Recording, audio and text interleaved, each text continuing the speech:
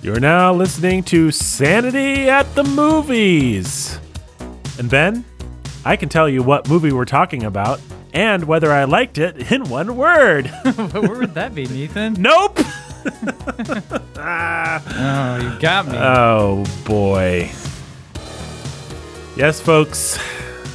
We're talking about Jordan Peele's Nope. In another of the episodes I like to call Russian Roulette episodes. Because we Russian Roulette two of our podcasters not see these movies, but one of us has to take the bullet. So poor Jake took what bullet did he just took? He took the most recent Thor. one. Yeah, poor Jake took the not Ragnarok, the Love and Thunder. Love and Thunder. He experienced both love and thunder. And Ben, have you had to take a bullet yet? No. You took Top Gun, but I took Top Gun with you because it was America's movie, really. Yeah, and we're Americans, so we saw it. Boy, what else? Well, I don't know. Oh, I took the Northman bullet. That was quite the bullet to take. It blew out the side of my head in a gritty, realistic fashion because that's what a bullet would really do. Whereas the Top Gun bullet bounced right off of us and was intercepted by an eagle. I dare, because Top Gun is set in America that doesn't exist anymore, in America that just loves... anyway, if that's not what we're here to talk about, we're here to talk about Jordan Peele's Nope. Ah, wonderful. Yeah. I'm a little. So, Jordan Peele's Nope. Ah. That great filmmaker. Ben, are you a big Jordan Peele fan? I've seen some comedy sketches that were pretty fun. Mm-hmm. And I have not been tempted to watch... The only movie of his I've been tempted to watch is Nope, in fact. Mm-hmm. Because I like alien movies, even if they have a dash of horror. That's okay, because it's aliens. It doesn't bother me. Yeah. It's not like The Demon World. But his other two, Get Out and Us, I was not tempted to watch. Nah, yeah. Nope. Yeah. I mean, that's my baggage. I've seen Us, and I enjoyed it as far as it went. It was a little intense, maybe.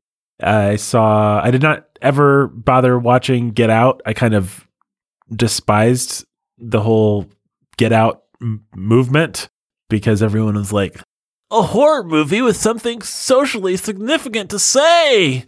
It's a new thing. I'm like, guys, come on. This is stupid. Horror movies have always been the most inescapably didactic of movie genres. It's actually hard to... Like, if you're setting out to write a horror movie that's not didactic, it's actually pretty hard to do because you're going to have to deal with good and evil, and you're going to have them represented and personified one way or another, which means even if only by accident, you're going to say something. I mean, even if it's horny teenagers who only care about sex and stuff like that tend to die horrible deaths at the hands of slashers at summer camps, there's still just like inescapable moral content there.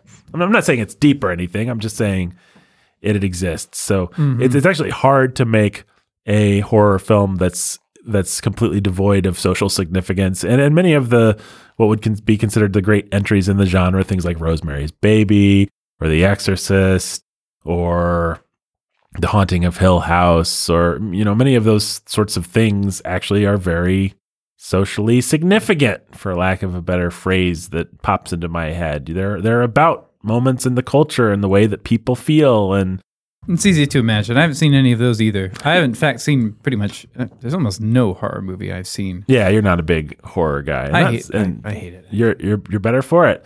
But, you can imagine a movie about... My husband made a deal with the devil to impregnate me, and now I have a baby, and I want to have it and love it, but I don't. But also, it feels like it's other. You can imagine there might be some moral or social content to that, just a little bit.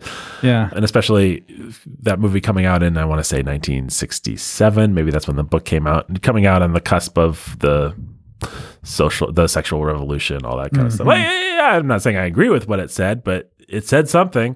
And so when everybody was like, Get Out is about social themes, and it's a horror movie, it's about systemic racism.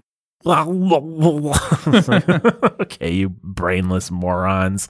It's just the thing that happens where a disreputable genre every once in a while will have a non-disreputable entry that will gain prominence in culture, and people that don't know anything about that genre will feel the need to pontificate. I'm not. Another example isn't coming to mind, but the Game of Thrones hit. Everybody wanted to have a take on what epic fantasy was, and it's like, have you actually ever read any epic fantasy? Do you know anything about what happened in the 70s and 80s? And like have you read your different great authors and stuff like that, or did you just have a take based on Game of Thrones? Is that actually? And people will be like, wow, Game of Thrones brings real psychological depth to the fantasy genre for the first time. Well, yeah, the first time that you know about, because you haven't read anything else. Try some Diana Wynne Jones. Jerk. So Get Out was kind of like that. And Jordan Peele basked, and he didn't say, actually, horror is always socially significant. He basked in the... So you were tracking with how he responded to the praise. Well, I don't know. I actually wasn't. So I know he accepted it, though. And if he was a true man of integrity like I am, Ben, if he was if he had the amount of integrity that I do, he would have said, I reject your accolades. I will not bathe in your hero worship. And for all I know, he gave interviews and said, actually, horror is... He probably did. Because he seems like a thoughtful guy, if nothing else. But still, just the response to that was ridiculous. Ridiculous, I say. So I never saw it. Don't care to see it. People probably know if they listen to this podcast or if they're familiar with me or anything. Things I've often had I have a soft spot for. To this day, I have a soft spot for things that are spooky. You know, I enjoy Halloween and stuff like that. But and I have a lot of nostalgia for that kind of stuff from various things that I watched and grew up with. On the other hand, I also went through a phase when I was a teenager where I did watch all the slasher movies and things like that were popular at the time. And I regret that. I think it was just sinful. I think most horror movies are just garbage that pander to the lowest instincts of people who just want to see blood, guts, viscera, and naked flesh. So that being said, that's not what Jordan Peele has ever wanted to do. He actually does want to make thematically rich, interesting horror movies, scary movies. And he's one of the only creators that isn't associated with, what am I trying to say? He's maybe worth talking about a little bit, especially since this movie is less, like if this was just another Jordan Peele straight up R-rated horror movie, I think we wouldn't have done it. But given that it was a sci-fi alien adventure, we thought it might be worth engaging with. We knew it was still going to lean horror, but it wasn't going to be pure horror. We thought maybe some of our listeners might be interested in it. Yeah. He's one of the only guys that can get a big weekend. What am I trying to say? I keep stumbling over this. It's an obvious thought. His name can open a movie.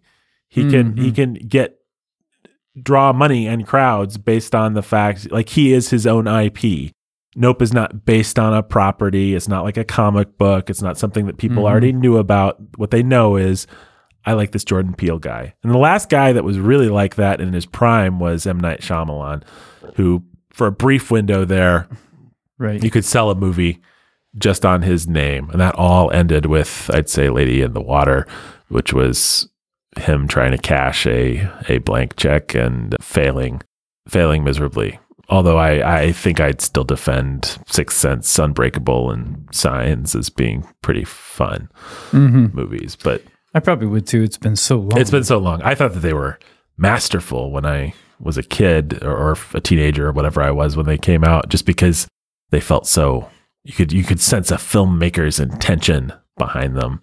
Like the shots were well composed and it wasn't just a bunch of coverage edited together. There was a filmmaker, there was a voice, there was somebody that was doing something and writing something, and it was meant to be thought about and taken seriously. So I really liked that about Unbreakable and Signs in particular, as wobbly as Signs especially is in its construction.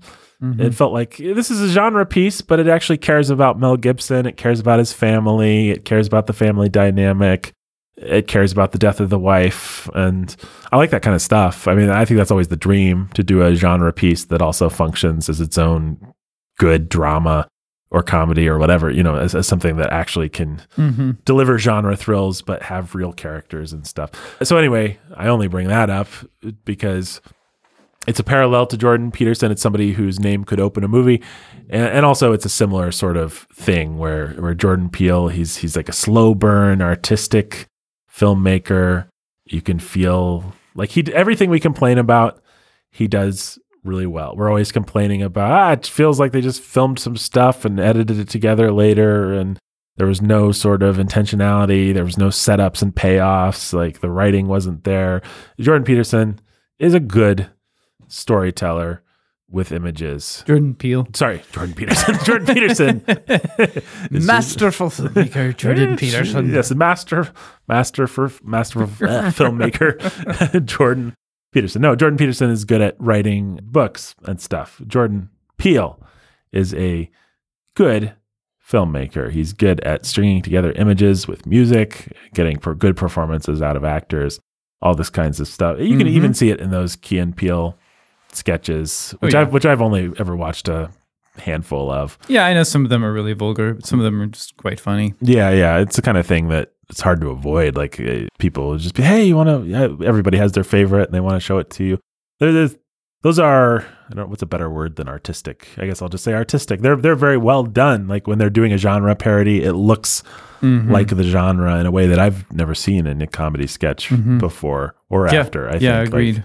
Like they there's good filmmaking in those sketches often, and that only extends into Jordan Peele's movies. He's a good filmmaker. I have not seen Get Out, but I've seen the other two, and I can say he's a good filmmaker. So all that to say, I was excited about Nope, which was his big alien invasion movie, and I think a lot of people were excited about Nope. It's done pretty well this weekend, although not as well as Us did, and maybe not as well as people were hoping. I think it made $44 million when they were expecting it to make at least $50 million. So it'll probably still do okay. It'll probably more than break even, but it's maybe not being as well received as Get Out or Us were. But this is the only other guy, and he's a wicked man, but the only other guy that's like this right now is Quentin Tarantino. He can simply say, my name is Quentin Tarantino. I'm releasing a movie. It doesn't matter what it's about. And people will show up to see it because he is his own brand. I really can't think of, even Spielberg doesn't have that power anymore. Like, no, people didn't show up to see West Side Story just because Spielberg's name was on it. Yeah, Nolan has that power. And Nolan, there's a big trailer for Oppenheimer before. I forgot that was his. Before Us. Or before Nope. And doggone it, if it didn't look pretty cool, this Oppenheimer. Good, Nolan's always going to do that to you. Yeah. Then you're going to watch it and you're going to be like, what is this soulless machine of a movie? Why did I watch it? Oh, man. And I was particularly sad to see at the end of the pretty cool looking trailer, it said written and directed by Christopher Nolan, which means Jonathan Nolan didn't even help write it, which is probably a bad sign in terms of soullessness. And probably so. Anyway, that's neither here nor there. We're here to talk about Nope, Jordan Peele's alien invasion movie.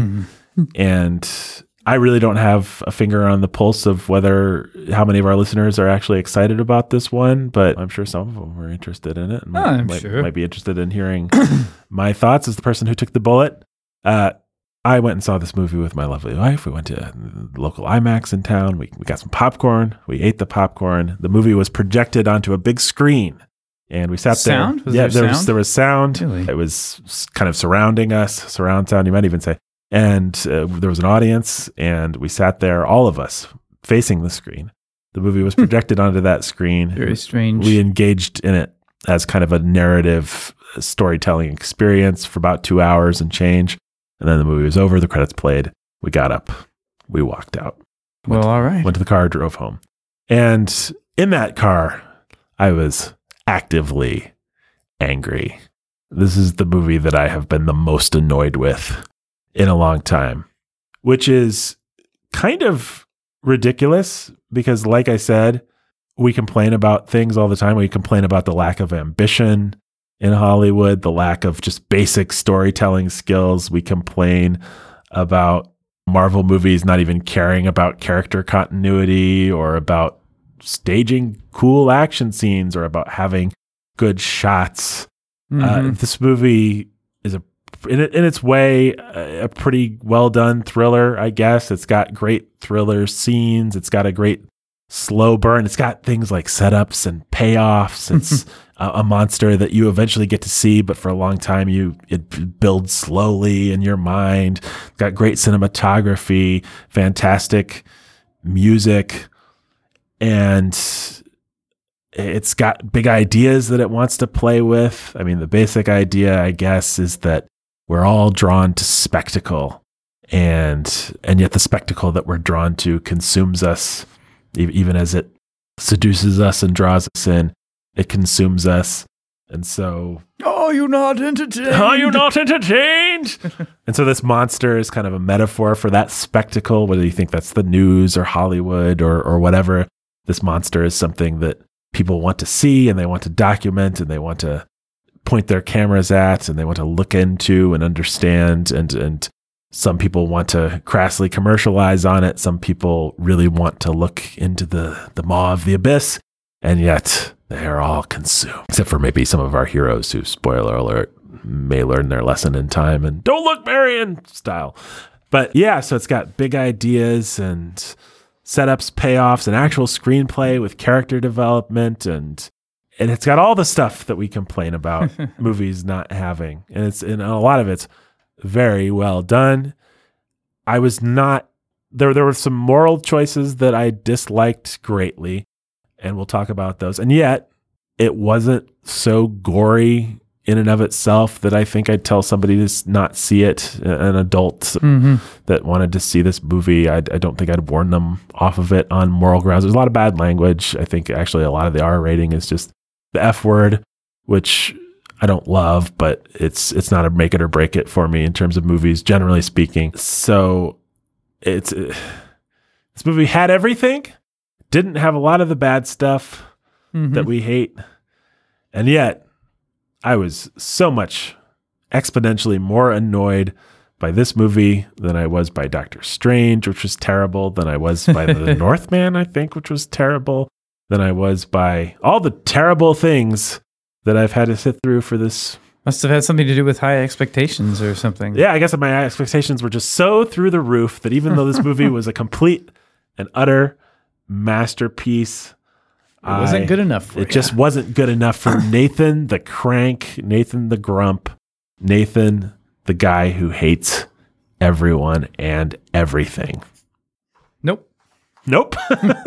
Thanks for listening, folks. No, I really didn't like this movie. So the way I would describe the movie for this, if anyone's interested in seeing it, and I'll get into some spoilers here in a minute, but I guess I'll try and say the non-spoiler version first in case anyone's really interested in this movie. This movie does have all those things, and they're all well done. There's no individual scene that's not really, really well done in and of itself. And yet there is not a screenplay here. There is not a cohesive story. It feels like a first draft. It feels like he very presumptuously thought that he had very important things to say, and that he was such a master filmmaker that he could bring all these scenes to life. And maybe he was right about both of those things, but he didn't actually construct, first of all, on the level of entertainment, he did not actually construct a story that pulled me in, at least. In fact, he did quite the opposite. He constructed a story that kept me at arm's length. I would compare it to something like if you compare it, he was obviously going for a Spielberg, Amblin Entertainment 80s kind of a vibe. So if you compare it to a Spielberg classic, like, let's take Jurassic Park. Imagine if instead of getting to the dinosaurs in the first act, we spent 2 acts of the movie, 2 out of 3, kind of setting up the dinosaurs and building them up in our mind. And that was really well done. But we also kept cutting to a subplot about a different time that Ian Malcolm learned that like chaos theory was real and that we shouldn't play God. Like a totally only related thematically traumatic backstory for Ian Malcolm. And then when the dinosaur stuff finally started, Ian Malcolm was instantly eaten, and that was the end of him, and that was the end of that whole plot. This movie did that. It had this subplot that I'd say it spent about a third of its running time on. Wow. That only connected thematically, and that was just there to drive home the moral of the movie. And it just went on and on and on. And the subplot was pretty gruesome. You can see hints of it in the trailer, and actually provided some of the more straight up horror movie material, none of which had anything to do with the big monster alien, but had to do with this traumatic incident in the life of one of the characters that was kind of his motivating thing. And we just kept cutting back to it. And maybe I'm exaggerating when I say it was a third of the movie, but only because it's actually a fourth of the movie. I mean, it's a lot of narrative real estate spent on this thing that ultimately feels like it doesn't have a payoff beyond to kind of bolster the theme. It would be like if in Poltergeist, instead of building up the creepy ghosts in the house type stuff, you cut to a different story of someone who had to deal with something that wasn't even ghosts, but was just something traumatic. The trauma of losing a child or something like that, because their child was kidnapped by ghosts, but this other character lost a child in a different way. And so we're just going to spend a long time on that. And actually that way was really gruesome, and the audience is going to have to sit through horrific scenes of this child abduction that when what they paid for was a ghost movie. So I just really felt like it took the air out of the movie. So on an entertainment level, even though a lot of the individual scenes, including this flashback, were really, really well done, I just felt like, man, this is taking a long time to get to the alien stuff. And maybe this is just me, but just subjectively, I just wasn't feeling like the awe of an alien encounter the way I wanted to. Like, it's really about, like, if I pulled up a scene after this movie comes out, I probably will pull up individual scenes on YouTube and show them to you, because I know you love alien stuff. And so just like the saucer hovering over the farmhouse, that kind of, and hiding in the clouds and stuff. So well done, so evocative in and of itself. But then it's like buttressed between all this other stuff that has nothing to do with it. And it just felt like, here's a guy who wrote a screenplay, and everybody assumes he's a genius. Everyone assumes he's important. Everybody knows he has something to say. And so no one wanted to second guess him. And he didn't want to second guess himself. Like, nobody just wanted to say, hey, actually, you're not such a genius that just any idea you throw into your screenplay is automatically great. You need to actually write a good screenplay with a compelling story that takes us from A to Z. And instead we go A, B, C, Y, J, 1, 2, 4, number asterisk number symbol. And so it was kind of weirdly demoralizing in that way. Just like the energy kept flagging. Like you could imagine in a Spielberg movie, it's always amazing to me going back to those old Spielberg movies, how quick they actually are. Like, as a kid, you watch something like E.T. and it's like, it feels like there's so much buildup and That's stuff. Right. Yeah. And it's like, actually, by Act 2, we're friends with E.T. It's just that Spielberg knows how to lay in all that stuff deftly enough that he does give the proper buildup because he's a good filmmaker, but he's moving the story along quickly. Something like Close Encounters, which we watched for this podcast not too terribly long ago, you get your first close encounter of a second kind, I think it is, pretty early on, with Richard Dreyfuss in his truck and the shadow going over him and stuff like that. Yeah. This movie just took a long time to get to the stuff. So that's complaint number one. Complaint number two is I really resented this movie's didacticism. I've done a good job of summarizing what Jordan Peele thinks he's saying in this movie. Like, I made it sound like it had a very cohesive point, but it is just all over the place. It's making allusions to class and certainly making allusions to race, and it's got this whole subplot thing that's going on that's connected somehow thematically, which, okay, we're into spoilers, I'll just describe it. It's a monkey that went crazy. It was a sitcom monkey. Chimpanzee, right? Chimp, yeah. And it's one of those stories that you read about every now and again where a monkey was somebody's pet or something, and then one day it just went nuts. And so we keep cutting to this traumatic incident at a sitcom where there's like blood all over the sitcom stage, and the cameras are all broken, and people are lying on the ground screaming, and the chimp is running around hurting people and stuff like that. And that's far and away the most horrific stuff in the movie. If you've watched the trailer and you've seen the woman with the mutilated face in the trailer, the idea is that we don't spend a lot of time with her, but the idea was that her face was mutilated when she was a young girl by this chimp going crazy. And so we're just putting up with all that. And that was the stuff that felt pretty gruesome and pretty horror movie. And then somewhere in there is this alien movie. But the chimp story has to be there because you see, Ben, we try and control spectacle, I guess. I guess the chimp is spectacle now. Or maybe it's that we just try and control nature. We think we can control and capture these things, but then they turn on us. Like, what is this? And then there's a thing about race in there. It's actually hard to describe how disjointed and thematically all over the place this movie feels. There's the thing, if you've watched the trailer again, there's the whole thing about a black jockey being the first actor in a moving picture because a black jockey was riding the horse in the famous photographs that Edward Muybridge took of the horse's legs going off the ground, some of the first moving pictures in cinematic history. Okay. I don't know what that has to do. And there's like the whole kind of subplot of these people, our main characters they operate a ranch and they breed horses to be used in movies. And so it's like black people have always bred horses that are supposed to, and yet people don't take the black people seriously or pay them enough, or they exploit them. Maybe so it's like maybe actually the chimp is a metaphor for black people, but that's an extremely, extremely unfortunate metaphor. Like that can't be. Jordan Peele is not such a provocateur, I don't think, that he's going to try and get away with making a chimp a symbol for a black person. Like that. Maybe he just thinks he can get away with it because everyone will know that he's not meaning anything except whatever he means. Right. And I guess if you don't know, he's black, which means he has more latitude to, he's the only person in the world that might have the latitude to make that metaphor if he wanted to, but it does seem crazy that he would. It does. It seems, so it's just really sloppy and all over the place. And the monster isn't really given a motive.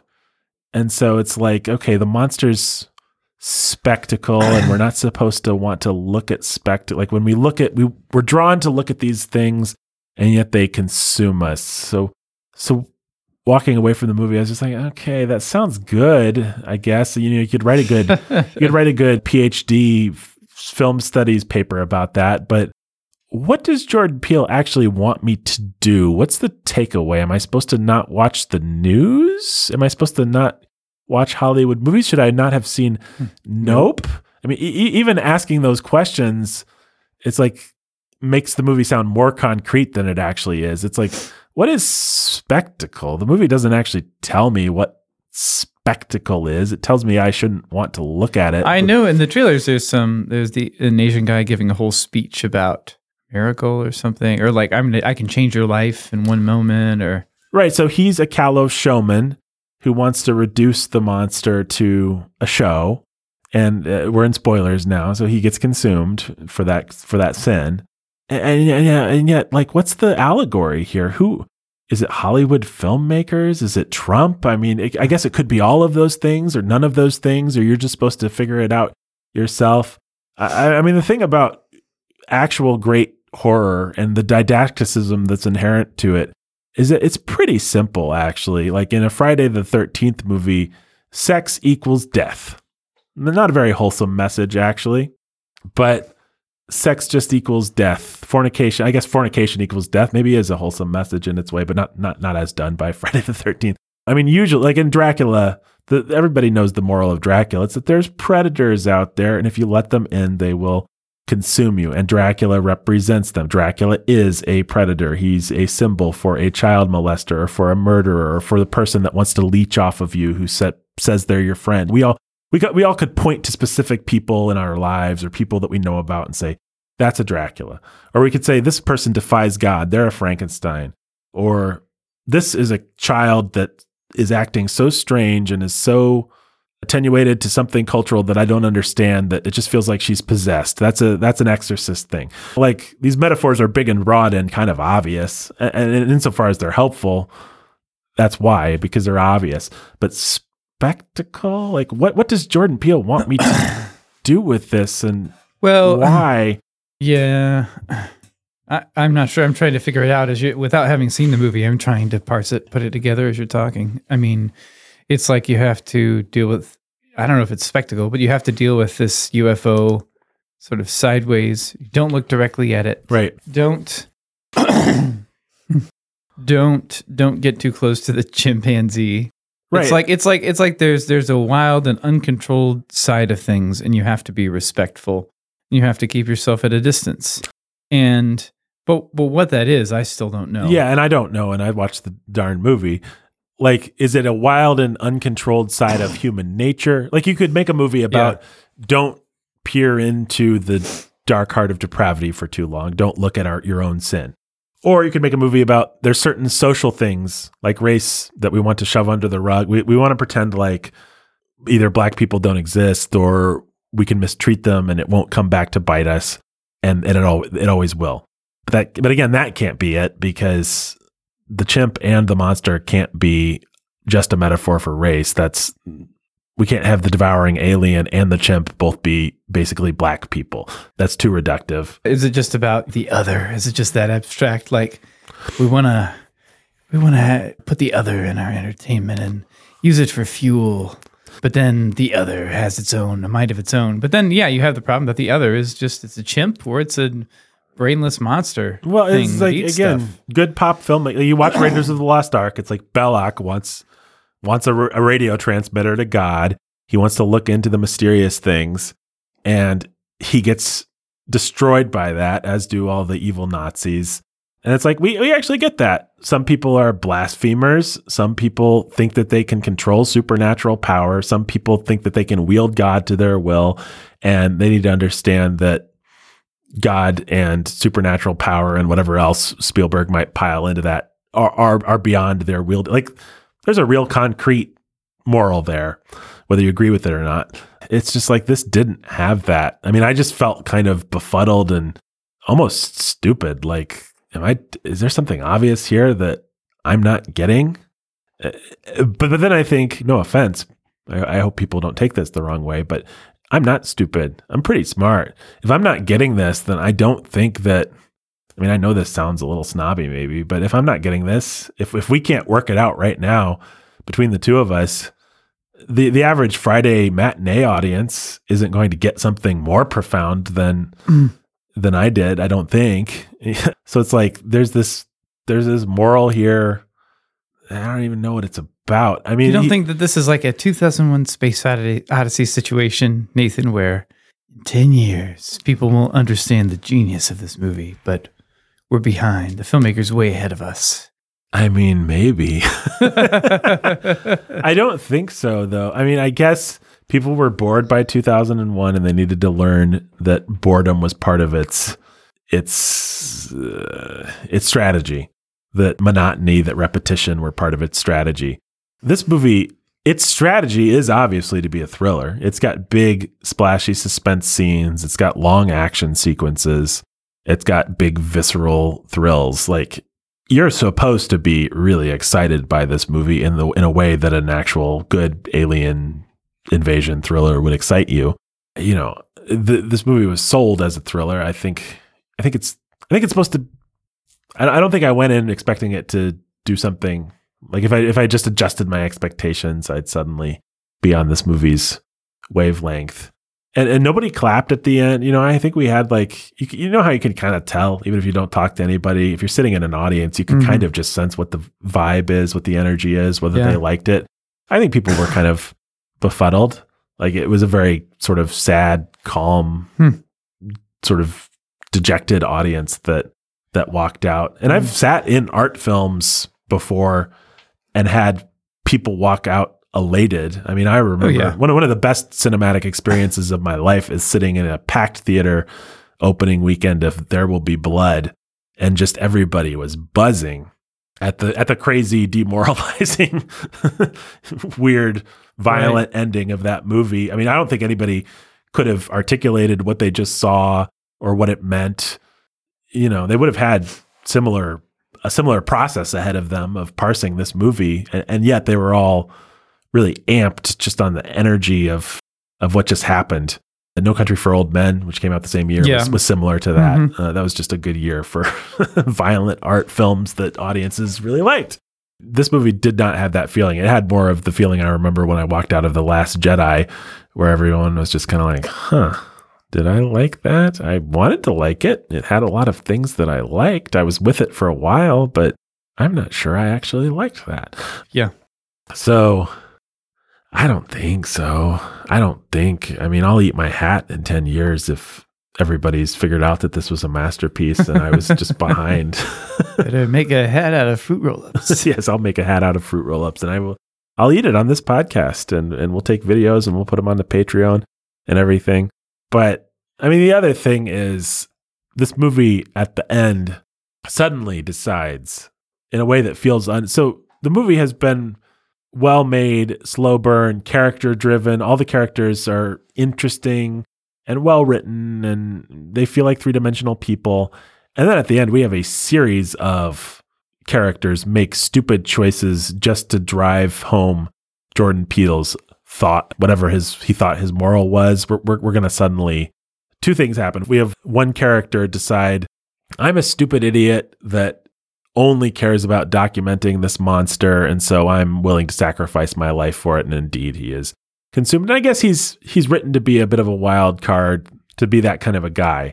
But it does feel simply very didactic. Like, here's a character that it turns out you thought was three-dimensional, but actually he was just written to be a two-dimensional cipher to prove Jordan Peele's point, whatever his point is. And then worse than that, this evil TMZ reporter shows up. I mean, literally played as a mysterious evil interloper, shows up at the end of the movie. We've never heard of him. We didn't know this movie had anything to do, no context, but he just shows up for about a 5-minute sequence where he's just annoying, stupid, repulsive, hey, film me, bro, film me, makes all the wrong choices and then gets eaten by the monster after the hero goes to rescue him. But then we give the TMZ guy some dialogue where he's just like irrationally mean to the person who's trying to rescue him, just so the hero can say, screw you and leave. And then the guy gets eaten.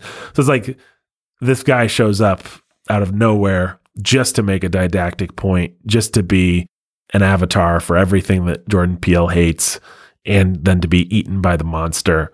And it felt extremely malicious. I really don't like that kind of stuff. In general, I don't like it when a character is written just to be unlikable. Like even a villain character should feel like they have their own point of view. Even a Star Wars villain, even a two-dimensional villain should feel in some level like they exist outside of the author's desire to create a hateable character. They have their own internal logic. When a character shows up just to be stupid, just to be mean, just to be malicious, just to make the wrong choices, just to be punished, in short, just to be punished, that feels mean-spirited to me. It feels like there's real people that Jordan Peele really hates, that he really wants to punish. And so he's writing one of them into his movie. Now that may or may not be true, but it feels like it, and I don't like that feeling. I hate it. Did you ever have the misfortune of sitting through any of Lost? One episode. Well, there's a pretty famous moment in Lost where there's a guy who, everybody, I forget what the plot point was, but everybody had been complaining about a certain plot point. Like all the nerds on the internet had been complaining about a plot point in Lost. And so they create a character who we'd never met before, just to mouth those complaints. He just says all the things that the fans had been saying up to that point. And then he drops some nitroglycerin and blows himself up. And it's just nakedly the creators saying, hey, don't criticize us. We don't want to hear what you have to say. It's really mean-spirited. It's like, we've created a dumb character to just walk on stage, say everything that you say, and then get blown up. I mean, it's almost charming just how nakedly vitriolic it is, but it really, those kinds of things feel really sour to me. I hate it. I hate that kind of thing. It's one of the things that we've always complained about, and that I've always hated about the Guardians of the Galaxy movies and James Gunn's whole thing. It's like there's a kind of person, and I suspect it might be me and you, who James Gunn really doesn't like and really wants to dehumanize and really wants to murder in his cinema. Yeah. And I do not appreciate that. And this was the same thing. It's like, okay, yeah, no, I don't like TMZ either. I don't like tabloid journalism. Who likes tabloid journalism? but you're really going to have this character show up just so the audience can hate him, and so the hero can hate him, and so the monster can eat him. Like, that's bad morally. It's bad storytelling. It yanks you out of the movie because suddenly we're preaching instead of telling a story. And that was when I was done, and I was angry when I walked out of the movie. I really don't like things like that. And it just betrays, like if you're going to do that, then I don't trust anything else that you did. Like, oh, that's the caliber of writing that we're dealing with here. So I was, maybe I was going to go out on a limb for you spending a fourth of your movie on this monkey subplot.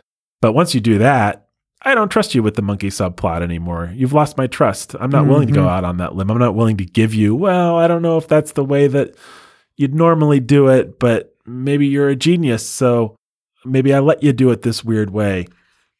It's like if 2001 had a scene that was just obviously really, really, really, really dumb, it would negate the rest of the movie. You wouldn't trust Stanley Kubrick's good intentions, but it doesn't. So yeah, I kind of hated this movie. I mean, it's one of those movies that people will talk about, and you'll hear. Maybe one of the reasons to do this podcast, even though it's a little outside of the purview of what our average listener might actually be tempted to watch, is because you will hear people talking about this. You'll hear people really praising it. You'll hear people being really provoked. You'll see think pieces about it. And maybe even I haven't seen this, but I could see Christians latching onto it because it does have there's some criticism of Hollywood or of our desire for spectacle or something like that buried in there. Although it's so nebulous and abstract that I think almost anyone with any point of view could find something to say it symbolizes or to attach to it. Like, I don't like Marvel movies. I guess the monster is Marvel movies. We want to look at them and they consume our brain cells. It's like you could attach, this is a movie, I'm a Christian and I just don't like Hollywood. And someone finally made a movie that, I guess, but I don't know. Yeah. I don't know what to say about that. Ben, what other thoughts do you have about this movie that you didn't see?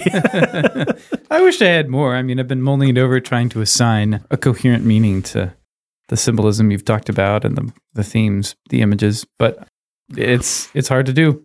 Well, it's like C.S. Lewis says, a good book entertains first. If it doesn't hold your attention, then who cares what, like that's the first pass. It has to. That's right. It has to. If it can't do that, then you don't trust it with anything else. And this movie failed that test. Now, to be fair, I saw it with my wife and she said, I liked the parts that weren't scary. But to also be fair, she spent about, I'd say, literally 50% of the movie with her eyes covered. So she liked maybe 40% of the movie. I don't know. It's got some good character interactions and little moments and stuff. Like he's a good writer. He's a good filmmaker, but he needs to actually have something to say that's coherent. It almost makes you long for Get Out. Like, systemic racism is bad. White people are taking advantage of black people. Well, so what the critic Walter Chaw said is that Get Out was his first movie, and it was a seaworthy vessel. It was a very, very well thought out, well written concept movie. Yeah, it had its point. It made its point. It's all the plot held up. The plot tracked with the theme. All those things. I have no desire to see Get Out. I'm not going to see it, but I believe that. I trust Walter Chaw's judgment about things like that. Sure. And Walter Chaw said this movie is, who knows what it means. Yeah. Yeah. And Walter Chaw, the reason that we both like him, even though he is cranky and an atheist and vulgar and many bad things, the reason that we're both attracted to reading his film criticism is because he is honest. There's a lot of film critics out there that will watch a movie like this and be like, I didn't really get it, but it feels like it's saying something and it's made by a guy who's hip and has something to say. Yeah. And so therefore... Or they just project what they want on it. And so they give it these good reviews where they're like, well, I wanted it to mean this, and so I guess it does, and it's a masterpiece. And Walter Chaw always cuts through that kind of thing with a bitter, jagged, serrated knife. He's just like, nope. That wasn't even a pun, dear listener. At least not until after the fact. Not until after the fact. Well, and I just think, like I said, I really respect, I've read a billion stories of the supernatural, alien stories, weird fiction. I respect the forum's ability to say something. I think it is one of the, if you want to be didactic, if you have a big point to make about society or something like that, you could do a lot worse than to write a horror story or a sci-fi story. They are both very rich with metaphor. Some of the richest metaphor places of any kind of fiction. The best short story I ever read about abortion was a short story about abortion that was a horror story, which I won't describe because it was horrific, but you can imagine. But the Twilight Zone is great at packaging a tidy little moral about nuclear annihilation, or the way that man turns on man, or the way that this or that, the way that a father can be cruel to his family, whatever, into a little 25-minute morality play. Horror and sci-fi is uniquely suited to be a morality play and to have simple little didactic points that it makes without people resenting them. Maybe because both are kind of inherently negative. I mean, sci-fi is never about, what if society was great? Sometimes it'll be like, what if society pretended it was great, but there were cracks beneath the utopian? But generally, because both are negative, maybe we accept allegory. Maybe it's easier to not resent allegory when it's allegory for something terrible. I don't know. That's neither here nor there. But yeah, I think Jordan Peele is, if he wants to make a social statement, he is working in the right genre. Whether it's sci-fi or horror, it's the right genre. If he had something to say, this was the place for it, actually. I don't resent him trying to say something. I resent him failing to say something. And I especially resent, there's one thing if he's like ambitious and tries his best and just strikes out, like he can't land the airplane. That's one thing. But this movie has that smug feeling that certain things have, where it's like, no, he really didn't bring his A game. It's like, I can be okay with the greatest basketball player in the world playing a bad game on the night that I went and saw him. But what I will not forgive is him being half-baked, not giving it his all, not actually. What I cannot forgive is Jordan Peele thinking this screenplay was done, smugly saying, well, I wrote a first draft and now it's done. It must be genius. That's pretentious, and I don't like it. Write another draft, dude. I'm sure he wrote many drafts. I'm sure you find somebody will dig up an interview where he's like, I wrote 8 drafts. See, Nathan? Well, he should have wrote 9. If he wrote 8, he should have wrote 9. If he wrote 20, he should have wrote 21, because this thing wasn't done. And it does not speak well of him that he thought it was. And I think my audience all felt it. I think my audience was there to have a good time and see and maybe even learn a thing or two. But I don't think they learned anything, and I don't think they had that great of a time. I think they probably enjoyed it in fits and starts, enjoyed the individual sequences. And there are great sequences of alien action type fleeing the saucer kind of stuff in this movie. I mean, he is a good filmmaker. I cannot deny it. If I pulled up a YouTube clip for Ben right now, if we were at the moment where it was on home video and every single scene was on YouTube, I could make Ben very much want to see this movie. But then I'd say, just watch these other YouTube clips and you'll have gotten everything good, because it's not a good story. All right. Too bad. Better luck next time, Peele. I say, okay, here's my stab at the theme. Yeah. It's about using other people for entertainment without respecting them. And so the chimp is not respected for the raw force he represents, and the balloon pops. Mm-hmm. The UFO is not respected for the raw. It's just they just try to commodify it, right? And that becomes destructive. And then the UFO gets its comeuppance at the end as a balloon pops in its mouth, because it's just consuming everything. So it deserves to be punished by balloon popping. Yeah, I would like it better if it was like, if that's the story you want to tell, just do the chimp. Actually, yeah, because the audience can have the right amount of sympathy for the monster in that case. Like, oh, we created this thing, we unleashed it, we didn't respect it, and there's something kind of sad about it. Like that as a metaphor, that works. It's similar to Frankenstein's monster or something like that. Mm-hmm. But this big nebulous space creature that's not even ever, he's like vaguely biological, but also kind of, it's like, as it turns out, the saucer is the creature. And it kind of unfolds into this very alien thing with, not with like teeth or anything, but you can't tell if it's biomechanical or just mechanical or a creature. Like it's not given. But the point is, it's not given any personality. And so to have a semi-scary, semi-sympathetic chimp, and then to have a personality-less force creates putting those two things together, and then throwing a bunch of other scenes with all these other muddy associations. It creates a very muddled metaphor that's hard to parse. And again, if you're saying that we commodify people and they're going to turn on you, then you've said that the chimp represents Black America, and that's an extremely unfortunate allegorical choice.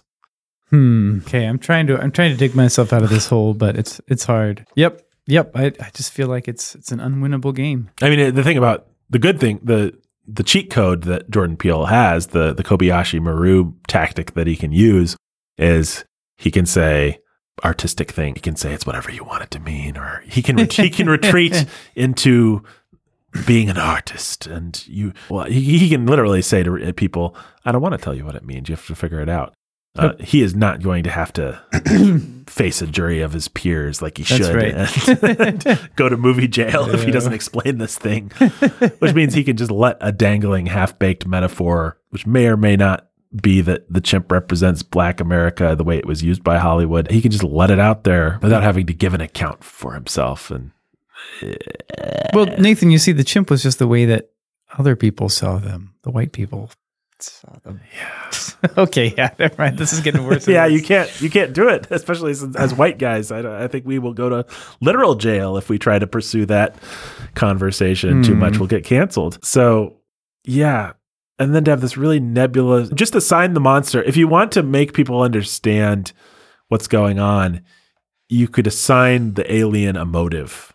And I don't know what that motive would be, but give it some personality. And that would give you a lot of clues as to what Jordan Peele was actually saying. But he chooses intentionally, I guess, to not give the alien personality. And that just makes it really confusing. Like, is it an impersonal force that we're all tempted to capture on film? Is it a very personal thing? Like, is it the way that we mistreat certain groups of people? I don't know. I mean, we could do another hour where we spin our wheels and speculate about this, but yeah, and again, I maybe someone would say, well, at least the movie made you think. Aren't you glad to be having? How many movies have you seen that even make you have an argument about it? Isn't that valuable in and of itself, even if you can't come to any kind of consensus viewpoint on it? No, no, I don't think so. I think art that is intentionally obscure is crap. Well, what you mean is you mean that art that's half-baked. Because art that's intentionally obscure, like 2001, is different. Well... Right? Yes, it is. So Strunk and White has a thing that's always strunk with you? Strunk with me, yeah. Elements of Style, the great book on writing. He says, the whole book is about be simple, be concise, make sure that the reader understands you. But then he says, okay, what if you want to write something that's obscure? Because sometimes poets, for example, or fiction writers, or there might be any number of reasons why you want to write something that doesn't make sense. And he says the guiding principle for that is, as he puts it, be obscure clearly. In other words, tell your audience, this is the part that you're not supposed to understand. Here's all the pieces. I want to make sure you understand the pieces as clearly as you need to. And then here's the thing that I want you to think about. And so a hack example, but a good hack example, and actually a pretty fine moment in popular cinema, even though I don't like the filmmaker, is the top in Inception. We do not know at the end of that movie whether Leonardo DiCaprio is still in some level of dream or not. We are meant to go back and watch the movie again and try and figure out, was he in a dream or was he not in the dream? And that is actually that is a very simplistic version, but it is a good kind of obscure where the movie's not really about the answer, it's about the question, and the ending's not really about the answer, it's about the question. And the movie tells you that's what it is. You know what I'm saying? Maybe I'm not saying it clearly. Maybe I'm not being obscure clearly here. But the movie wants you to think about something. And so it says, here, We've laid out the rules. We've told you what this story is. Now, here is the thing that we are not going to answer that we want you to answer. And there's much more complex artistic ways you can do that, like a great poem, something like T.S. Eliot's The Waste Land. It's like there is a way to decipher it. Eliot does give you the clues. You have to sit down and you have to figure it out. And you have to do the work, or you have to rely on, in my case, rely on the work that others have done. It is incredibly challenging. It is incredibly obscure. But he laid out his obscurity clearly, and he fully baked his metaphors in a way that either you can figure them out or you can understand when you're not meant to. And that is much different than just a half-baked mess of ideas that I don't think Jordan Peele himself could probably wade through and explain what half of them are meant to evoke. Or maybe he could explain a little bit here and a little bit over here. But there's no coherent system. Yeah. You get to the end of 2001, you may not understand a thing, but you know that Kubrick understands. And you know that insofar as he doesn't understand, that's where he wants to leave you. He's made an intentional choice, and he's laid out everything that you need to know to get to the end of the movie and understand whatever it is that he wants you to understand, whether you get it or not. Jordan Peele, not the same thing. So I brought up the pretentious example of The Waste Land on purpose because I think you can build an incredibly complex and dense and almost impossible to decipher piece of art, and it can be good, but you have to do it with purpose and intentionality and your own understanding and your own commitment to whatever set of rules you want the person to use to decipher it. As they maybe deciphers the wrong word, because I guess the other thing I'd say about this is you can create something that I think there is an artistic way and a artistically credible way to say, I don't really know what this means.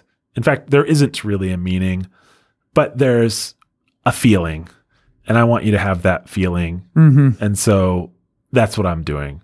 Yeah. And a very evil filmmaker but a good example of this kind of thing would be David Lynch, who I don't think he could tell you I don't think he wants to tell you what his movies mean. I don't think his movies actually mean anything, but they have a feeling, they have an ambiance to them. And that's the point.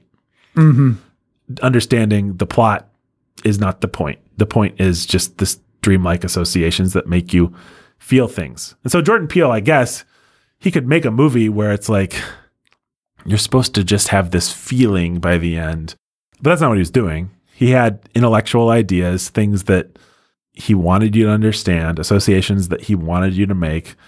And at the end of the movie, because he's done it so sloppily, you do not know how to make them. Right. And you don't know what you're supposed to feel. I mean, that's the other thing. That's what's so frustrating about, like, was I supposed to be a little sympathetic for the monster? Was I not? Do I like the chimp? Do I not like the chimp?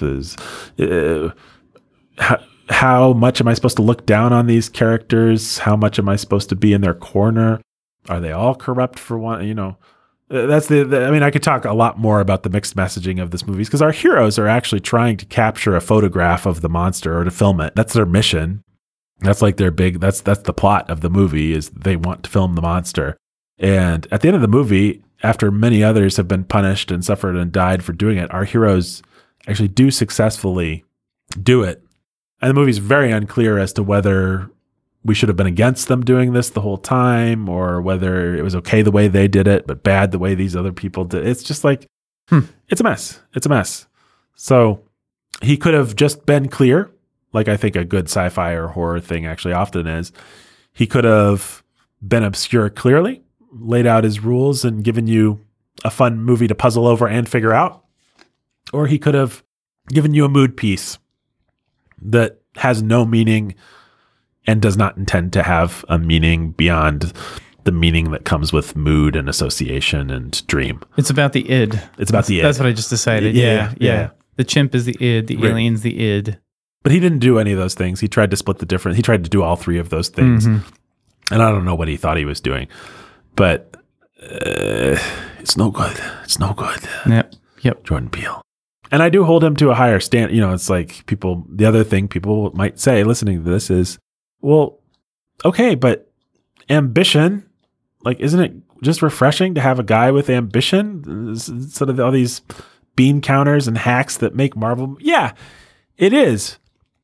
It is refreshing to have a guy that's trying to do something, but everything's relative. And what I mean by everything's relative is it's a big difference when you go to see Michael Jordan play basketball and when you go to see podunk guy that you have no expectations for play basketball. You expect certain things of Michael Jordan that you don't expect of the other guy. And Jordan Peele makes a certain promise. When I go to see his movie, I'm buying a ticket. I'm entering into an agreement with a filmmaker to give me a thrilling movie that has big ideas that will challenge me and make me think and move me. When he and that will be done at a high level of skill. Those are all the things he promises when he puts his name on something. And he does not deliver on those promises. And that's irritating and bad. Mm-hmm. And yes, I'm glad that they're bigger promises than Doctor Strange made. I'm glad that he is more capable of fulfilling those promises than Doctor Strange was. But he's got to hold up his end of the bargain. When I see Jordan Peele movie, I see it for these things. And if he does not provide them, then he has failed me. He has not held up his end of the bargain. And yeah, my brain cells have been consumed because I looked at this movie. That is the point. Yes. I was chewed up and spit out by an alien creature called Nope. So, better luck next time, Peele. You should peel off a better screenplay next time, bud. Speaking of better screenplays, Ben, I'll tell you who likely has at least one screen in their house, if not multiple. Yeah. And probably likes to play. Maybe they even have a play on their shelves. I would not be shocked at all if this person had a play on their shelves. Well, it's two great people, Ryan and Judith, our Patron Choice Award of Awesomeness winners for today's episode. What would you say makes Ryan and Judith so awesome? Well, if Ryan and Judith were trying to film an alien menace or something that it was hard to film, they would just think about it really carefully, get it done, not waste time with side hustles. It would just be a very clear, coherent adventure that they would have. And if there was any theme, they would know what it was. Right. Well, you just reminded me of one other thing I wanted to say about this movie. When your allegory does not connect enough, like when enough components of your allegory don't connect to the thing it's allegorizing, it's really frustrating. What I mean by that is, let's say, for the sake of simplicity, Dracula is a metaphor for predators in our lives, child molesters, let's say. In the case of both Dracula and a child molester, you should stay away from them and not invite them into your home. It's a good allegory. With this alien, it's like, there's no moral reason in the universe of the movie taken at face value that our heroes shouldn't want to film the alien. There's no real moral reason that TMZ shouldn't want to film the alien, or that the lesser characters shouldn't want to film the alien. I guess some of them at the end of the movie are being a little cheap with their own lives, but generally speaking, the movie doesn't paint any compelling reason why we shouldn't want to look at the alien in universe. Mm-hmm. It just says it's a metaphor for something else that we shouldn't want to look at. But that only works if the allegory, you know what I'm saying? Like, oh yeah, I know what you're saying. The rules of the allegory have to correspond to the rules of the thing it's allegorizing, and it doesn't. Ryan and Judith wouldn't make that mistake, though. No. They know how to allegorize. Well, yeah, we're done. Go to patreon.com/Sanity at the movies to support this fine work. That's all. All right. Until next time. Nope.